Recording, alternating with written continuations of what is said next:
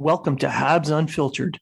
This independent podcast is featured on the Hockey Writers and iHeartRadio, bringing you honest and unfiltered entertainment and discussion on the Montreal Canadiens and hockey news.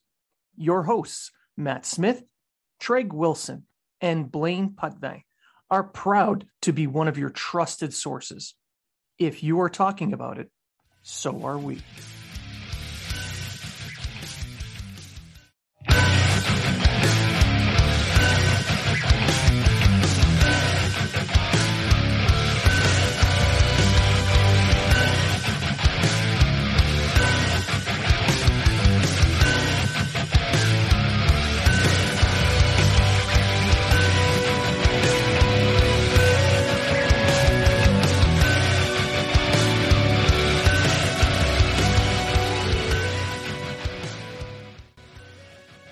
Welcome to Habs Unfiltered.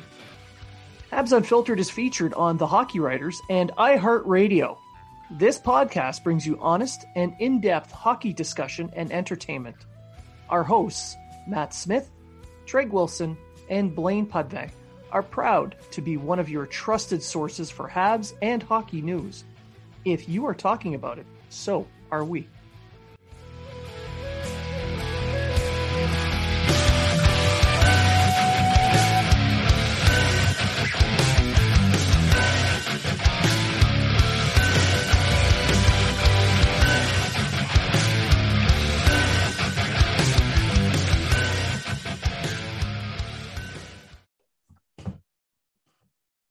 And welcome to Habs Unfiltered, episode 180.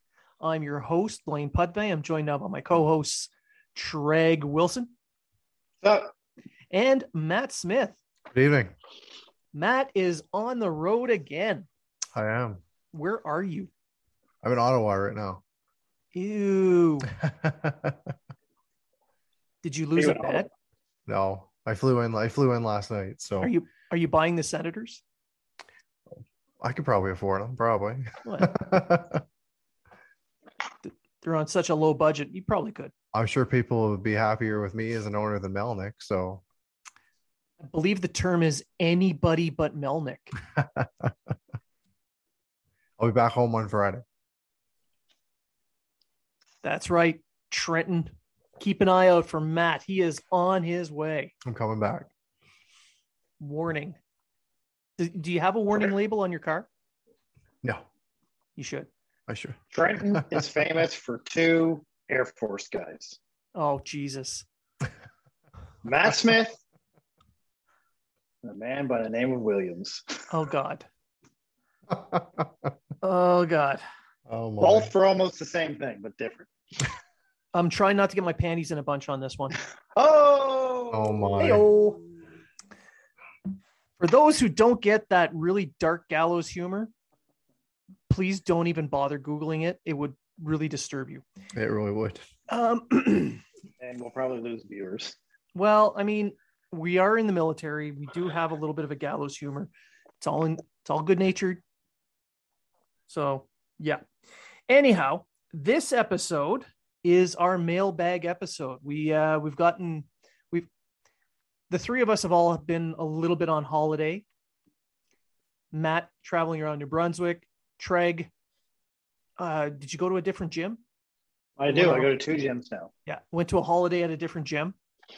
And I saw that you were in the valley with your wife. Yeah. We went down to the lookout there just to die of the heat. And then as soon as you get out of your car, it was like you lost your breath in heat. She took a quick push you off the lookout. You know what? We went to a place that's called the Look and Lick. Did a lot of looking. It sounds like an ice cream parlor. Okay. It is. It's what it is. It's right across the street from the lookout there that you can see the whole valley.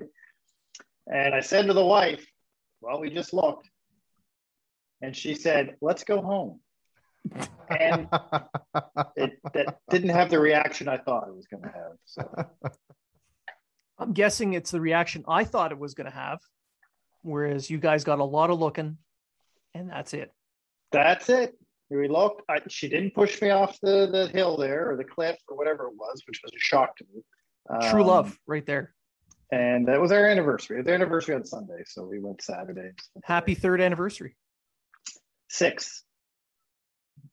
Is it 6 years married now? Yeah. Like 37 together? 22 together, 6 married. Well, 22. There's a break in between there, but 22 married. She took a break. And who can blame her? Who can blame her? I think another one's coming up soon. Yeah. And Matt, your holiday to New Brunswick must have been nice. It was fantastic. It was nice to be around family for the first time in almost 2 years. Actually got to see your mother. That's right.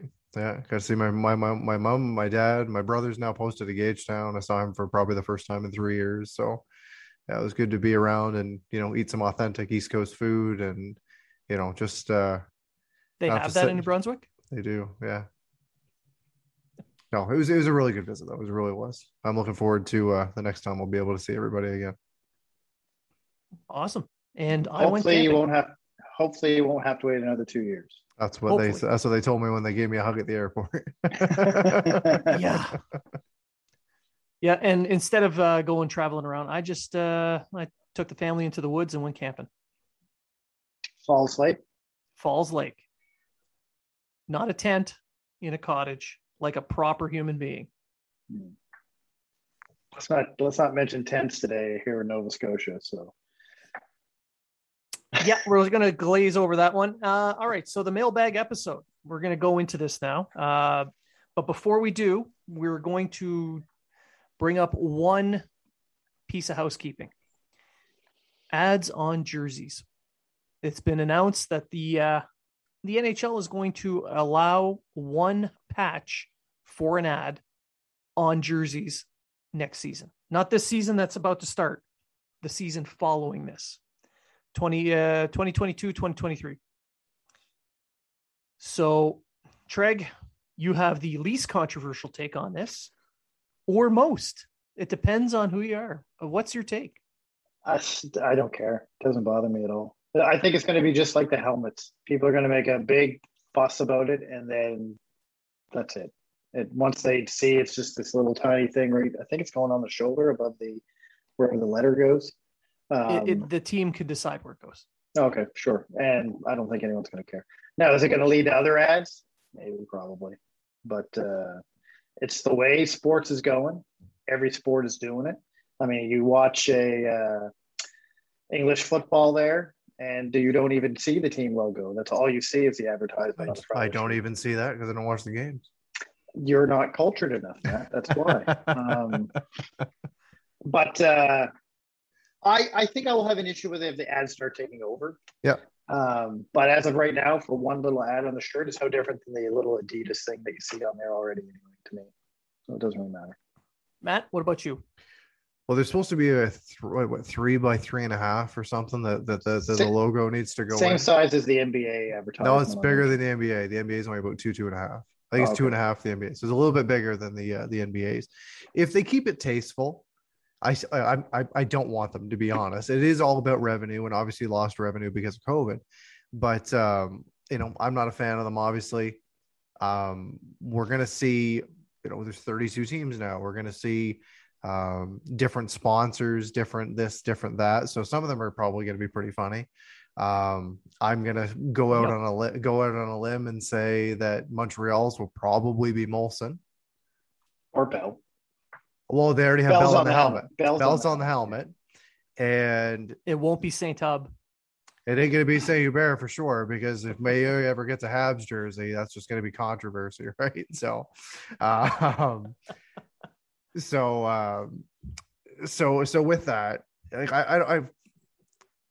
I'm kind of on the same thing with Treg. Like I'm not a fan of it, but as long as they keep it tasteful, it doesn't take over.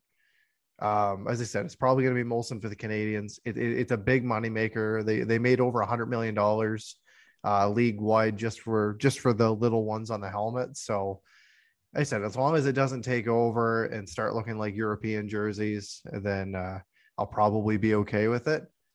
But I'm just hoping that it, the next year, it's not like, okay, we're going to add another, or we're going to add, this is the main automotive sponsor for the NHL, so we're going to add that to all the jerseys, or we're going to add, Visa, or we're going to add whatever to all the jerseys. And then he said, it just, you don't want to clutter up, especially Canadian jersey. You don't want to clutter it up.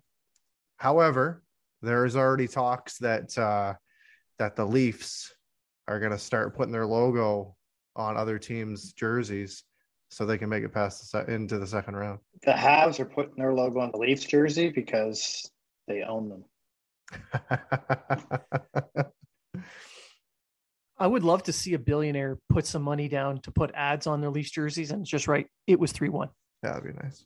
Pornhub. I want Pornhub to throw money at the Seattle Kraken and just put actually, I think Pornhub's Canadian, so it's probably, I think it's out of Toronto. Oh, there you go. So there you go. Pornhub's a Habs fan. That's right. That's right, actually. Yeah. Pornhub on the Habs jersey. That's perfect for me. Yep. Brazzers on the Carolina jerseys. Oh, he'll have it. He's going to go wild. He's like, what? Now I can pay Sebastian Aho as a bonus. Yep. I don't like it. I don't like the ads on the jerseys. I just don't. I didn't like them on the helmets. I think it's a slippery slope, and I do believe that this coming year they're going to start with one patch, and then a second one the following year, and then another one and another one. It's just going to start piling up. You're going to have ads on pants, on socks, on gloves, sticks, all of it, and it's coming. It's all part of hockey-related revenue, so the PA is involved. The players get their cut, and I understand that they're trying to maximize, hockey revenues, and I get it. But if, as long as when you buy a jersey, you're not buying all the friggin' ads on it, because the ads can change from year to year. Like we mentioned, like Premier League soccer. Every year they get a new main sponsor. So the team gets a new jersey with the sponsor on it. And you got the crest that's about the size of a dime. And you got a Chevrolet logo that takes up the whole thing. Yeah, exactly. Yeah. So I'd like to avoid all that if possible. But it's coming. After a while, enough is enough. You see the ads that are around the boards. They've always been there. You're seeing more on the ice. You're seeing those virtual ads now that are behind the goal, that are behind the nets, or even sometimes that are on the ice. And you're like, how did he skate through that? Right. I'm fully expecting a mid-game advertisement from one of the players who pops up on the bench, and there's a GoPro camera on him. My name is Bill Bob Jr. and I X bar or whatever. Yeah. I was gonna say one thing, Blank. Technically, there's already advertising on sticks and gloves, CCM wear. Just saying. Sorry. Yeah. But they're I'm just making they're, you know what I mean, right? So yeah. I say, this patch thing doesn't bother me. If it gets out of hand, okay, then it's going to look kind of tacky and stupid. But I don't watch hockey for the jersey. I watch hockey for the game. And, Yeah, but when the ads are more flashy than the jerseys, and I just think it'll take away from some of the classic jerseys, like the Leafs jersey, the Canadiens jersey, the Bruins jersey, the Rangers jersey.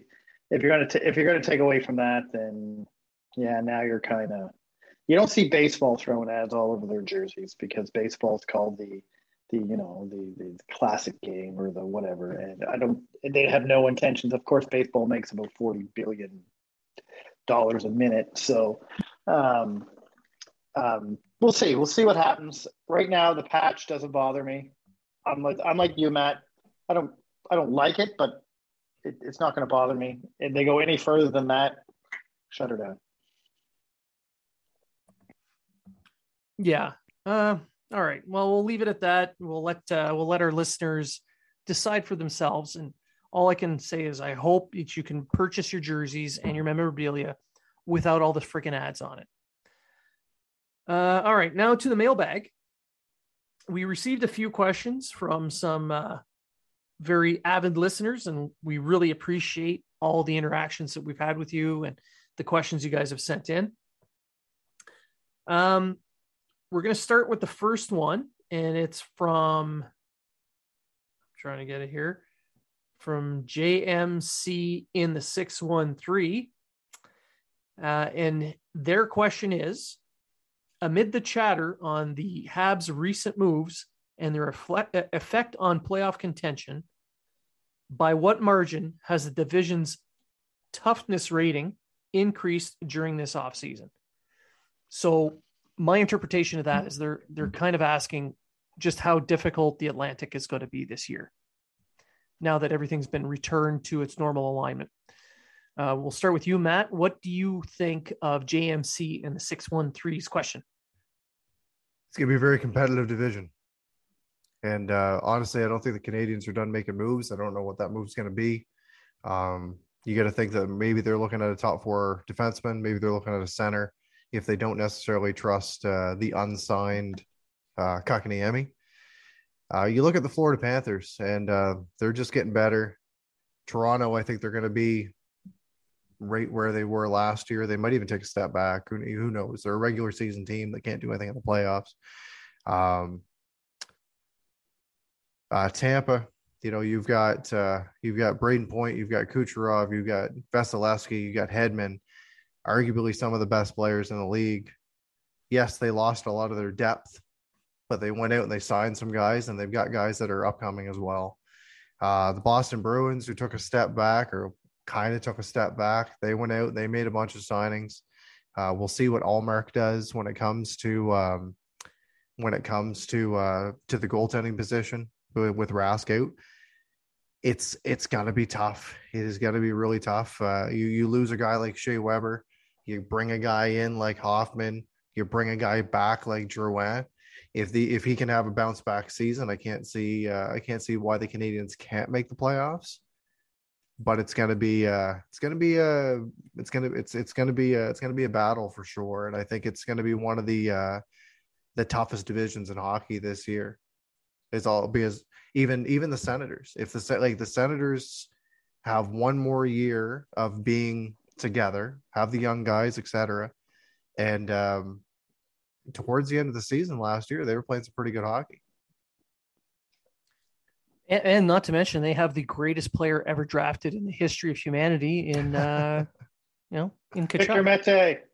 Yeah, him too. But I said, well, but like to answer the question, it's going to be a battle, I think, throughout the season, and I think they're really going to have to when they play within the division, they're going to have to play that much harder to get those points, especially against those other teams, like against Tampa, Toronto, Boston, and Florida. Those are the teams you're going to want to beat, and you're not going to want to get beat by Buffalo, Ottawa, or Detroit.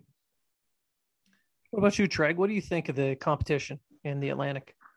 I think it's kind of cut in half. You have some really bad teams, Detroit and Buffalo, who I don't think will be very good teams at all. Mind you, Detroit owns the Canadians, but they just picked up Nedeljkovic for almost nothing because somebody didn't want to pay him $3 million. They did, but their defense is still suspect. They're still a young team up forward. I just don't think they have what it takes. Ottawa, I don't think Ottawa is going to be as good this year as they were last year.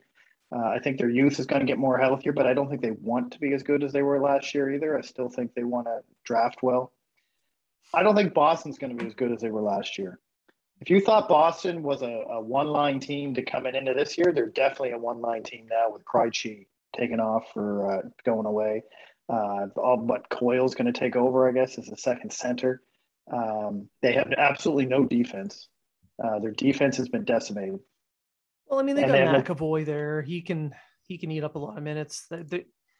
Their top 4 are, I think their top 4 are okay. Nothing great, but okay. And they have no goaltending. Well, Allmark. That's a massive question mark. Allmark is he crappy because he was in Buffalo, or is he just? Well, he wasn't that crappy in Buffalo, but he didn't have any support in Buffalo. I don't think he's going to have much support in Boston with their defense either. So, and are they going to rely on him for the full season? Because they don't really have a backup. Their backup is that rookie guy that came in last year. So, Toronto, I don't think Toronto's as good as they were last year either. I really don't. I think I think Hyman was a huge loss. Yeah. I don't think Richie and Blunden or whatever the hell his name is that they said. I don't think they're gonna. I mean, That's not what I read on TSN. I read that they are going to light the league up. I talked to a couple buddies that were Boston fans, and they were not Richie fans. So, no. And Nick Ritchie played on the second line. Not to mention he's not exactly the most fleet of foot. Hyman could skate. He was able to keep up with guys like Marner and Matthews and Tavares. I don't know how well he's going to be able to keep up with the pace that they play at.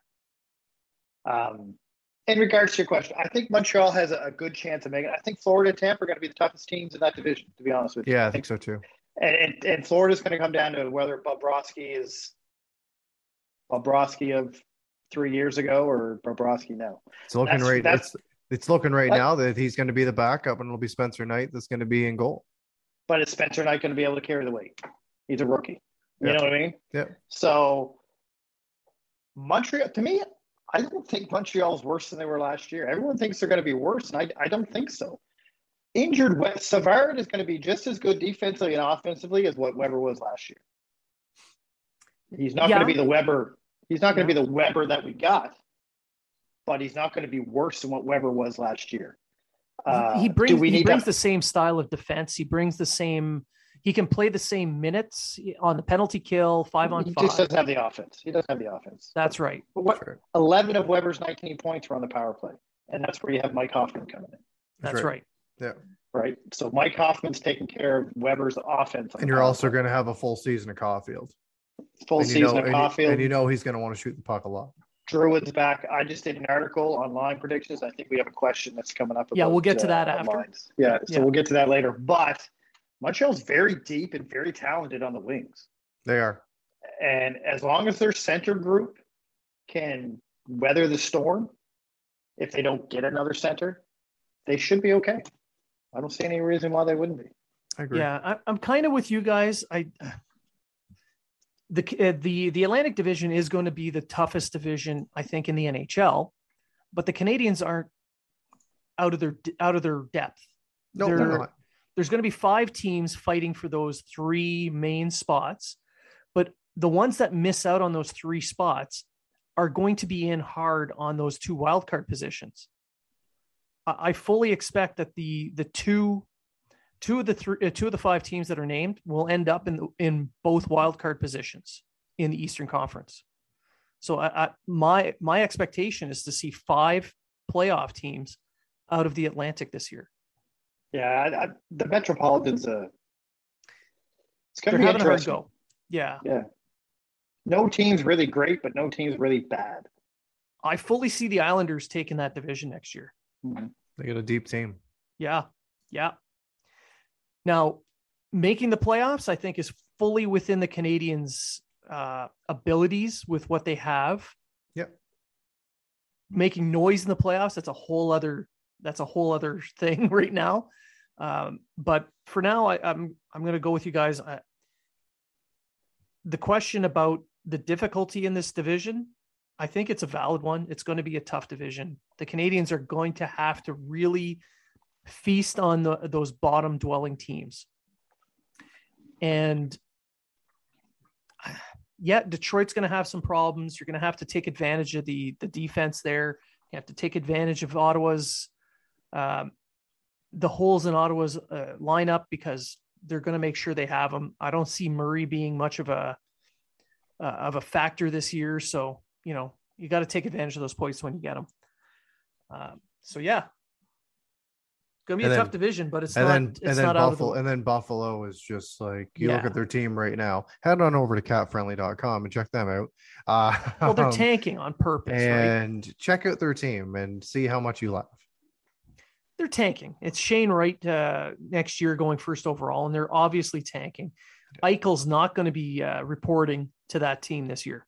That's what they're trying to do. They're going to try to get him, and then they know that they can't tank again for another X amount of years. So then they'll be like, well, maybe we can get second. Maybe we can get second overall. Yeah. Buffalo will never, ever, ever, ever, ever be a relevant team in the NHL.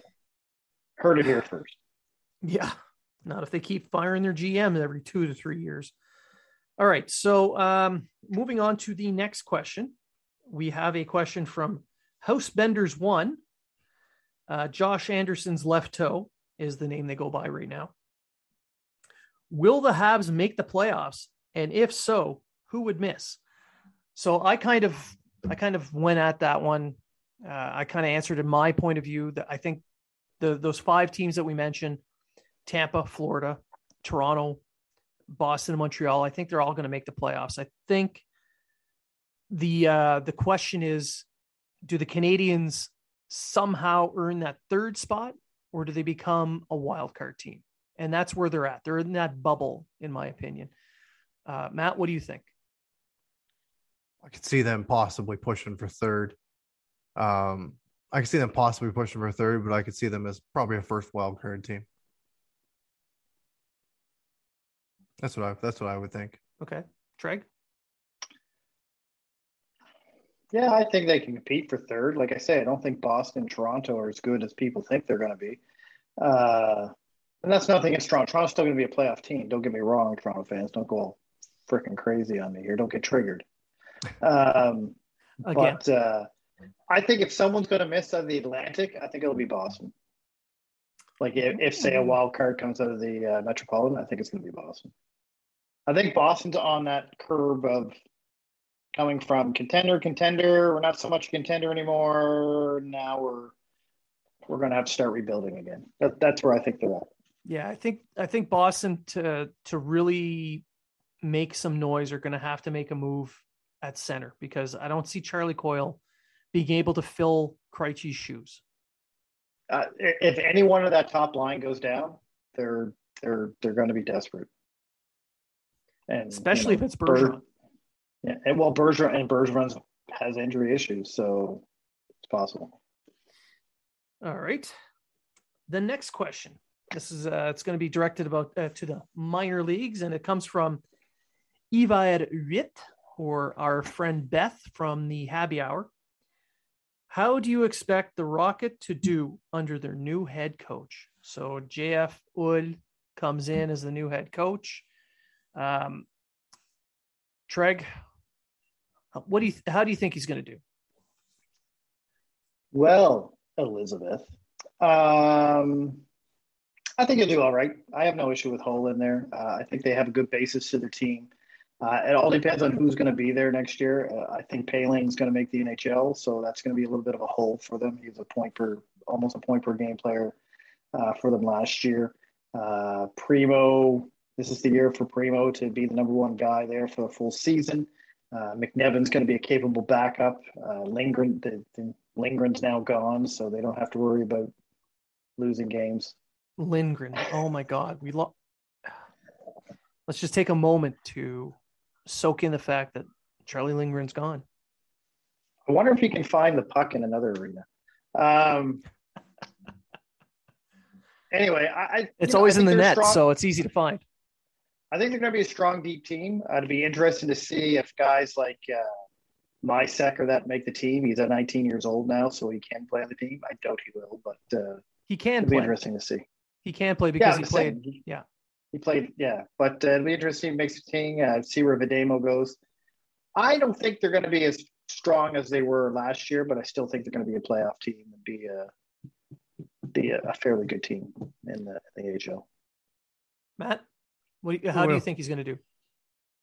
I think as a coach, I think he'll be just fine. Obviously, there's going to be new tactics in place and everything, and obviously with a coaching change at that level, from your head coach and your assistant, there's going to be some changes that are going to be made. But they're bringing back a lot of the same guys, and then pretty much any other Quebec-born player join the team. So I think they're going to do fine. But I'm with Treg. I don't know if they're going to be the division leading or division winning team that we saw.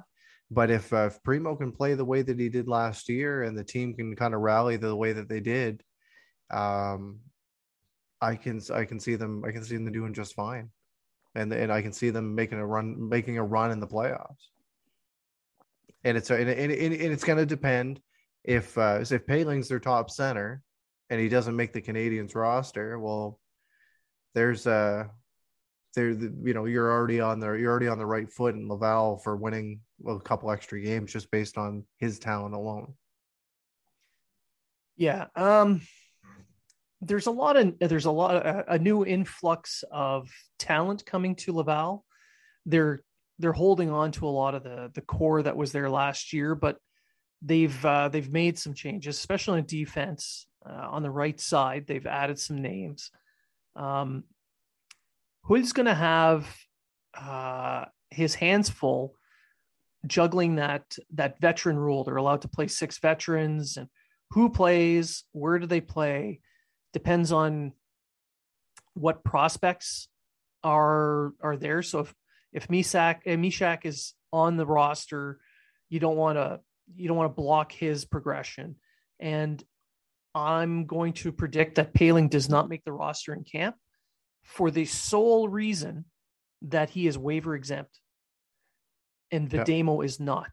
So to avoid losing Videmo, they're gonna send Paling down. So I think the start of the season, Paling's going to be that number 1 center for Laval.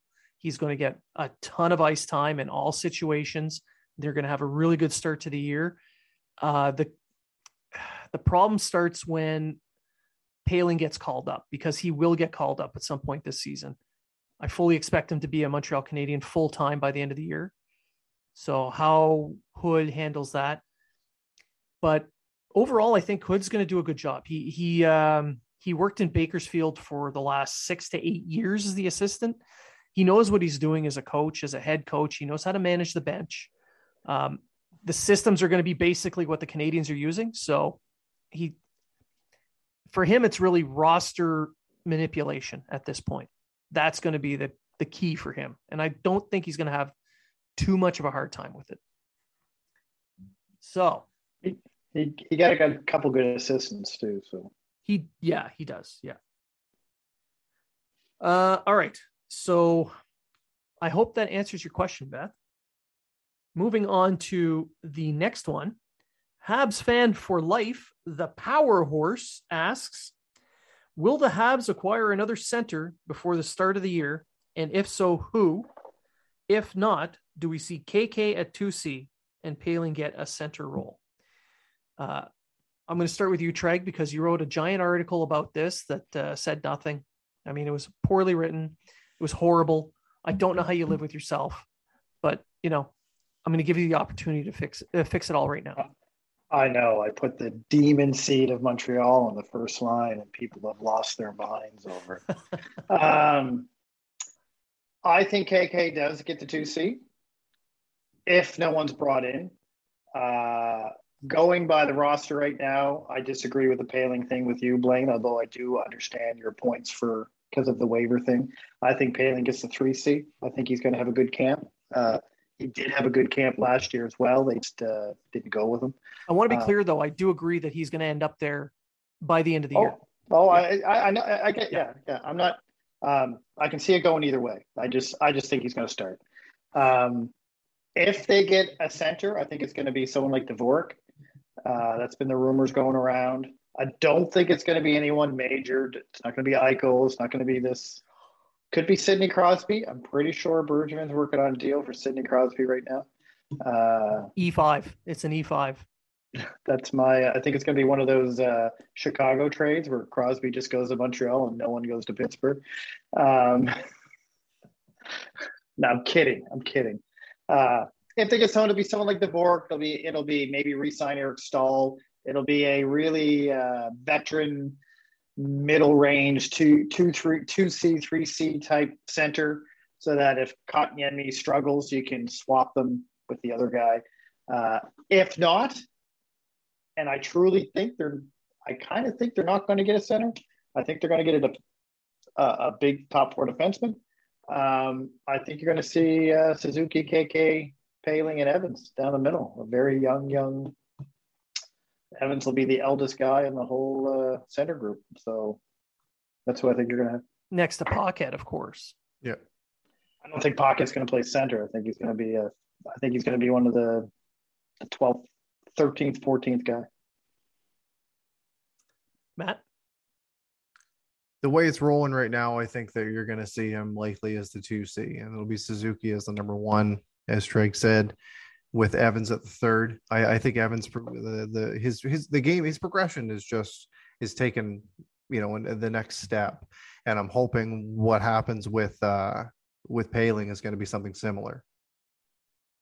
That he'll be able to take his experiences from being in Laval and being, say, one of the top guys in Laval, and being able to bring over some of that defensive responsibility and start on the top or start on the bottom 6, and then potentially work your way up through hard work.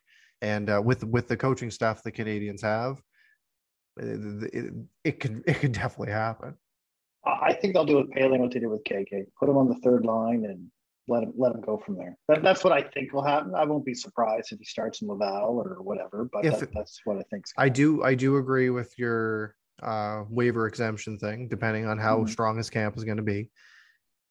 If they do pick up a center, though, I wouldn't be surprised if we saw them kind of circle back to an Eric Stahl, or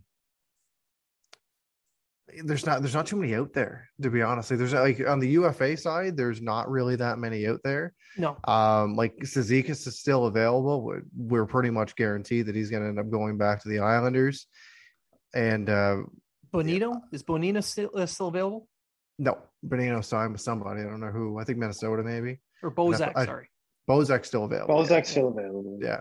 So that's a guy I think that maybe. I would think maybe one of the two, especially since Bozak played in St. Louis, and so did Allen, so did Edmonton. So we'll see how it goes. But and in Hoffman, yeah. The way I see it though, right now, I'll go with he'll likely be the 2C, and hopefully be able to take his game to the next level. Yeah, I do fully expect that KK is going to be the 2C. I'm pretty sure. The only reason it hasn't been said out loud is because they're negotiating his bridge deal right now, and they don't want to give too much ammunition to his agent to jack up the cost a little bit, because it's going to be a bridge deal. We all agreed. We're all in agreement that we expect a bridge deal, but they don't want it too high. So my guess is around 2.5. They're trying to get him there. Not much is going on right now, but I think it has a lot more to do with the fact that they're giving him some space to be at home, to train, and to spend time with his dad, who was diagnosed with cancer. So they're giving him a little bit of space. There's no major rush to sign him. Unlike what Mitch Gallo on TSN Radio is talking about, Carolina's not going to sign him to an offer sheet. No, for 2 reasons. He wouldn't want to sign in Carolina, and Carolina's too cheap. They let Nedeljkovic go for a 3rd-round pick and a UFA, for God's sakes. Yeah, and they only signed for $3.5 million. They didn't want to go to $3 million on him. They're like, well, we'll give you $1.5. Well, this is your goalie of the future, and you won't even sign him to a bridge deal worth $3 million. Like, what the? Come on. Hey, they have Freddie Anderson now. Good for them. Hey, I just want to say, speaking of RFAs and offer sheets, Elias Pettersson is ripe for the picking. If you want, no, seriously, they still got to sign him and the other Bozer. What's his name? Brock Besser.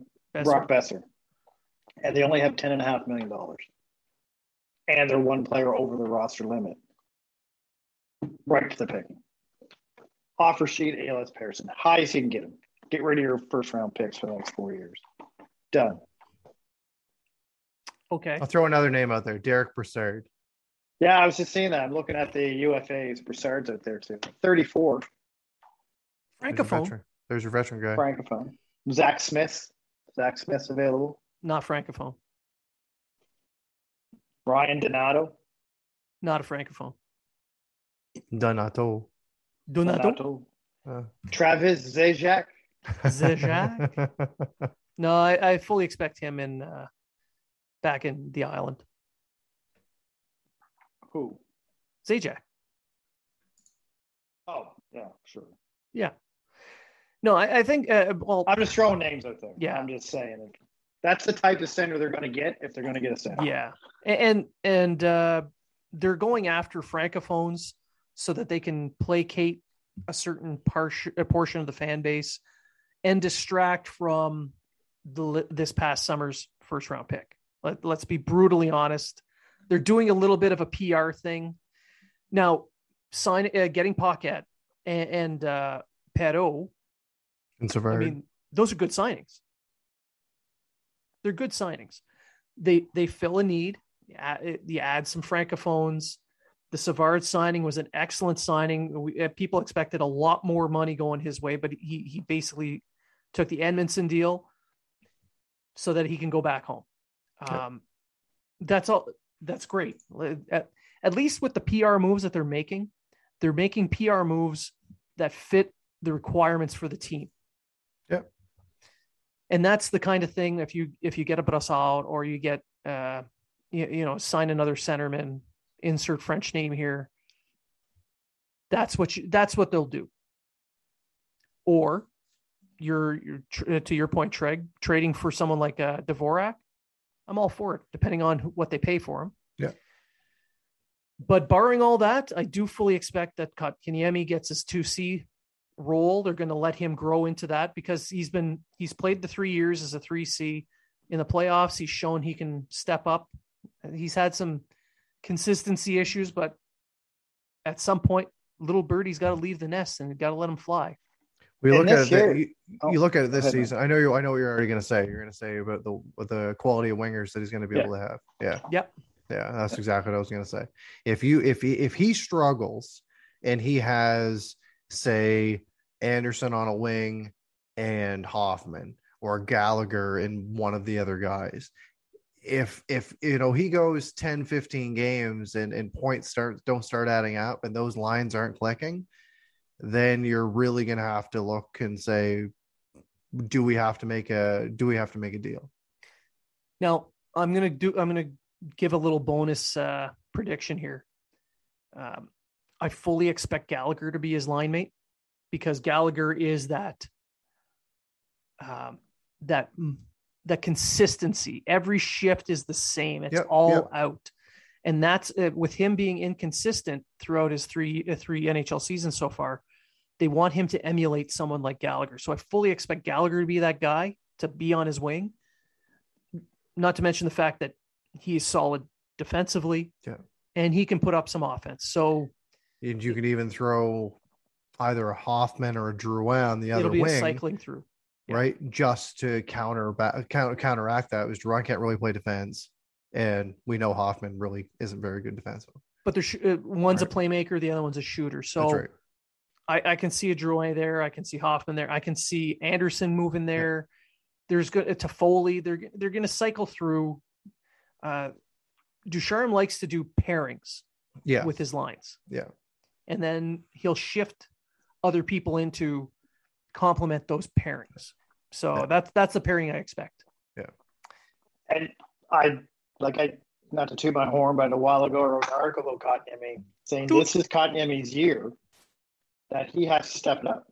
Yeah. You can't blame the rotating door of wingers. You can't blame the didn't get enough ice time. He played 3C. You can't blame they brought Eric Stahl in and he stole his minutes, which he did not, by the way. You can't blame, at some point you got to look at Kotkaniemi. Yeah.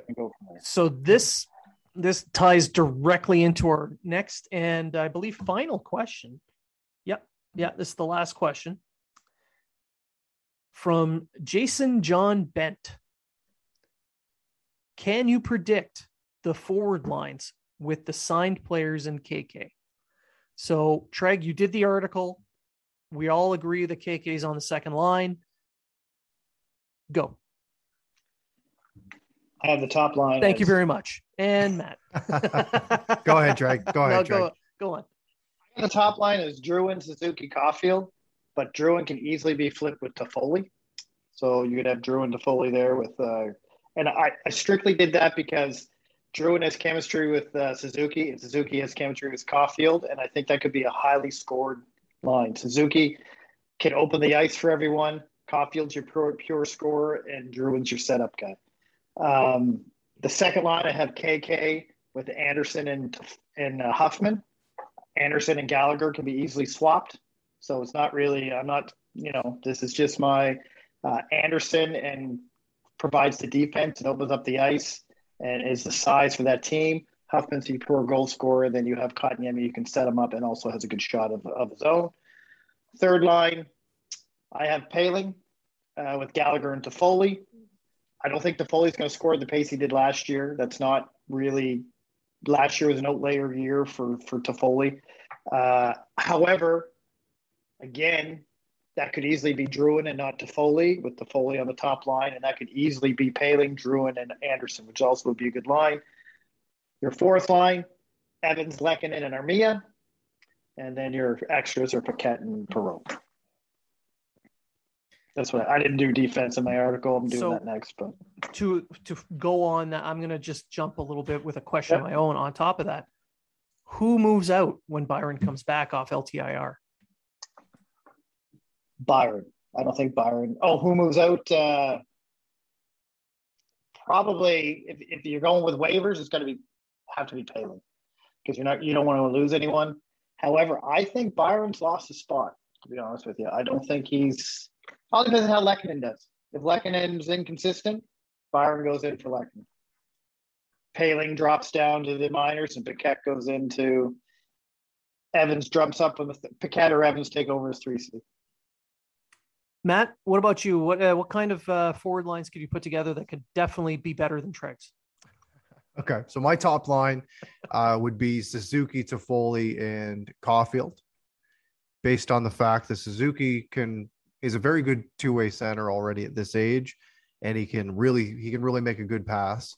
And having that avenue to be able to pass to two proven scorers, obviously, before people get triggered, Caulfield is not a proven NHL scorer yet. However, small sample size, he's done very well. Is that a short joke?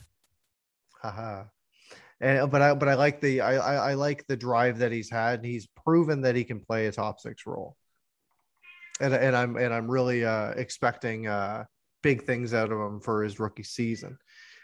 Second line, I'm looking at a Kotkaniemi with Anderson and Gallagher.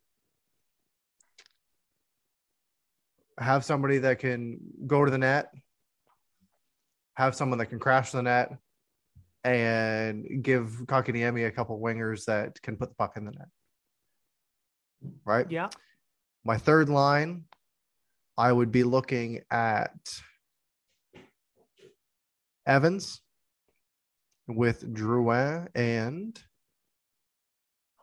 Hoffman for now. Yeah.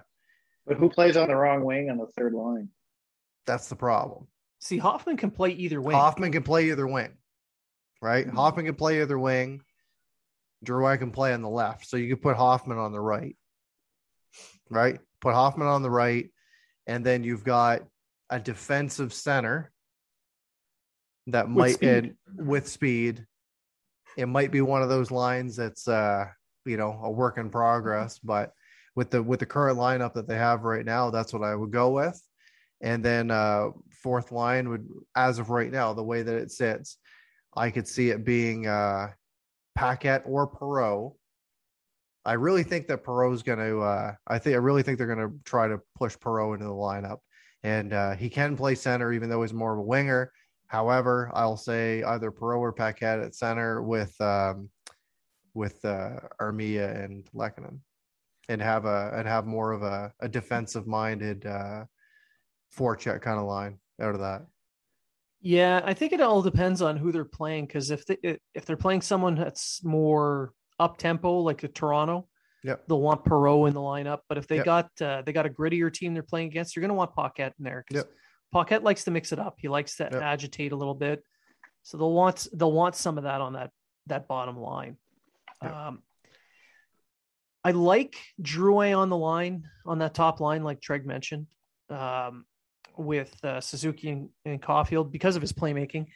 But I don't know. I don't think they're going to start there because they're going to want to insulate him a little bit because of everything that's happened. I think he'll end up starting on the third line, like you mentioned, Matt. And like I mentioned before in the last answering the last question, it's all about pairings, and the rest are easily moved around. For me, the pairings are Suzuki and Caulfield, Gallagher and Kotkaniemi. The third line's a tough one. I think it's Evans because they trust him. Ducharme trusts Evans right now. I don't think Paling has earned that trust over top of him. That's why I feel like he's going to be the one sent back, that and the waivers. So, yeah, it's going to be Evans and the two guys on the wings are the pair, basically. So, yeah, it gets a little murky once you get down to the bottom six. It does. It really does because you've got guys that can play top six role, but with the abundance of wingers that they have, and you don't want to break up some of these pairings as you were talking about. I mean, if you have it right now, if you estimate Caulfield can be a 30-goal scorer. I'm not saying he's going to score 30 goals, but he's a future 30-goal scorer. Gallagher's a 30-goal scorer. Yep. Huffman's a 30-goal scorer. Foley's a 30-goal scorer. You put all that together, Anderson can be a 30-goal scorer. You basically have one or two 30-goal scorers on every line. Yeah, and that's where the Canadians have to use that to their advantage, and that's going to be what gets them to a playoff spot. Is how does Ducharme manage the depth scoring? It's also going to be the centers, the experience, the inexperience of the centers. Whether or not these playoff runs gave them enough experience that they can go with these centers, but we say that I think they're very sheltered by the wingers. I think the wingers are going to protect these young centers, and I think they're going to be okay. I mean, clearly that's what they're banking on right now because they didn't go out and trade for an experienced center or sign one. And I don't think they will. I really don't. I don't think the right one came available. They probably wanted there might be one or two guys that they really liked, but I don't know. What with this being, it's expected to be Bergevin's last year. I think he's going to look at this year as a legacy year. If he doesn't make the playoffs, that's going to be a black mark on his legacy. So everything depends on how the guys do up the middle. If they do well, he's not going to trade for a center. He'll trade for a defenseman, like you mentioned, Treg. But if the centers aren't quite up to snuff because of the lack of experience, not skill. There's no lack of skill up the middle in Montreal. It's just experience. I could see him making a move to add some experience short term. So that answers all the mailbag questions. So final thoughts, Matt. Just looking forward to training camp. Sorry, it's the only thing I'm thinking about right now. Can't wait till hockey's back on and we get a little bit more to share with our listeners. Well, the fully vaccinated QMJHL training camps have begun today. So There you go. Treg, final thoughts. Just waiting for the rookie camp to start. I don't know if we got dates on that yet for Montreal. I know some teams have put their dates out. And I'm just waiting to see if Bergevin makes another move before the end of the summer, before the season starts. We all know he likes to make a couple late, early September moves. So let's see what the next move. I think it's a defenseman, but we'll see what happens. I'm hoping it's a puck-moving defenseman and not. That's what I'm hoping too, but not a Douglas Murray type defenseman. I'm not going to hold my breath. It's probably be Zdeno Chara in a Habs jersey. All right. Well, I think that does it. I want to thank everyone for listening. I hope that we answered the questions sufficiently. If you were unsatisfied with the question that your question that we answered, blame Treg. I mean, it's his fault. He's used to it. I'm very used to it. Because it's always his fault at home and at work. I get blamed daily. Yes. So I want to thank everyone for listening. All our new listeners, remember it was 3-1. And remember, if you were talking about it, so are we. Have you ever needed a fragrance that matches your every social media post? Well, if you're on Twitter after dark and you feel a little angry, you can wear Firebergy. This fragrance is available on every social media site. Firebergy. On every message board. Firebergy. So when you need to smell like your social media accounts take a bath in Firebergy, you'll need no other fragrance.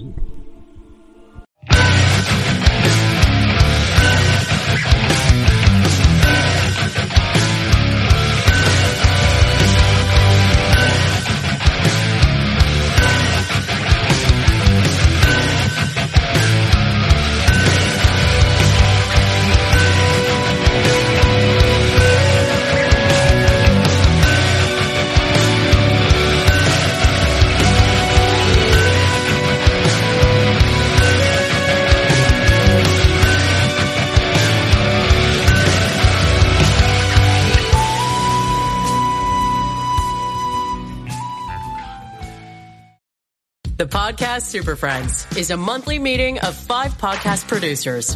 Hi, I'm Katherine O'Brien from Branch Out Programs in Baton Rouge, Louisiana. I'm John Gay from Jag and Detroit Podcasts. I'm Matt Kundle from the Sound Off Podcast Network. I'm David Yaz from Pod 617, the Boston Podcast Network. And I'm Johnny Peterson from Straight Up Podcasts. Together, they form the Podcast Super Friends, an alliance of podcast masterminds sharing best practices, insights, and discussions to help make you a better podcaster. Follow or subscribe to the show on Apple Podcasts, Spotify, Google Podcasts, or at soundoff.network. I'm Jeff Woods, and I'm shining a light on music and the rock stars who make it. He just was one of those people, he stood out. He was a magic guy. He really was a magic guy. We all have faults. He had the same amount of faults as we all have. This is before Led Zeppelin. Robert was full on. I mean, he was Led Zeppelin without the band behind him. He had the hair, the jeans, the whole thing, you know, and he was amazing. The Records and Rockstars podcast, heard around the world and yours to hear wherever you get podcasts. All the episodes from JeffWoodsRadio.com.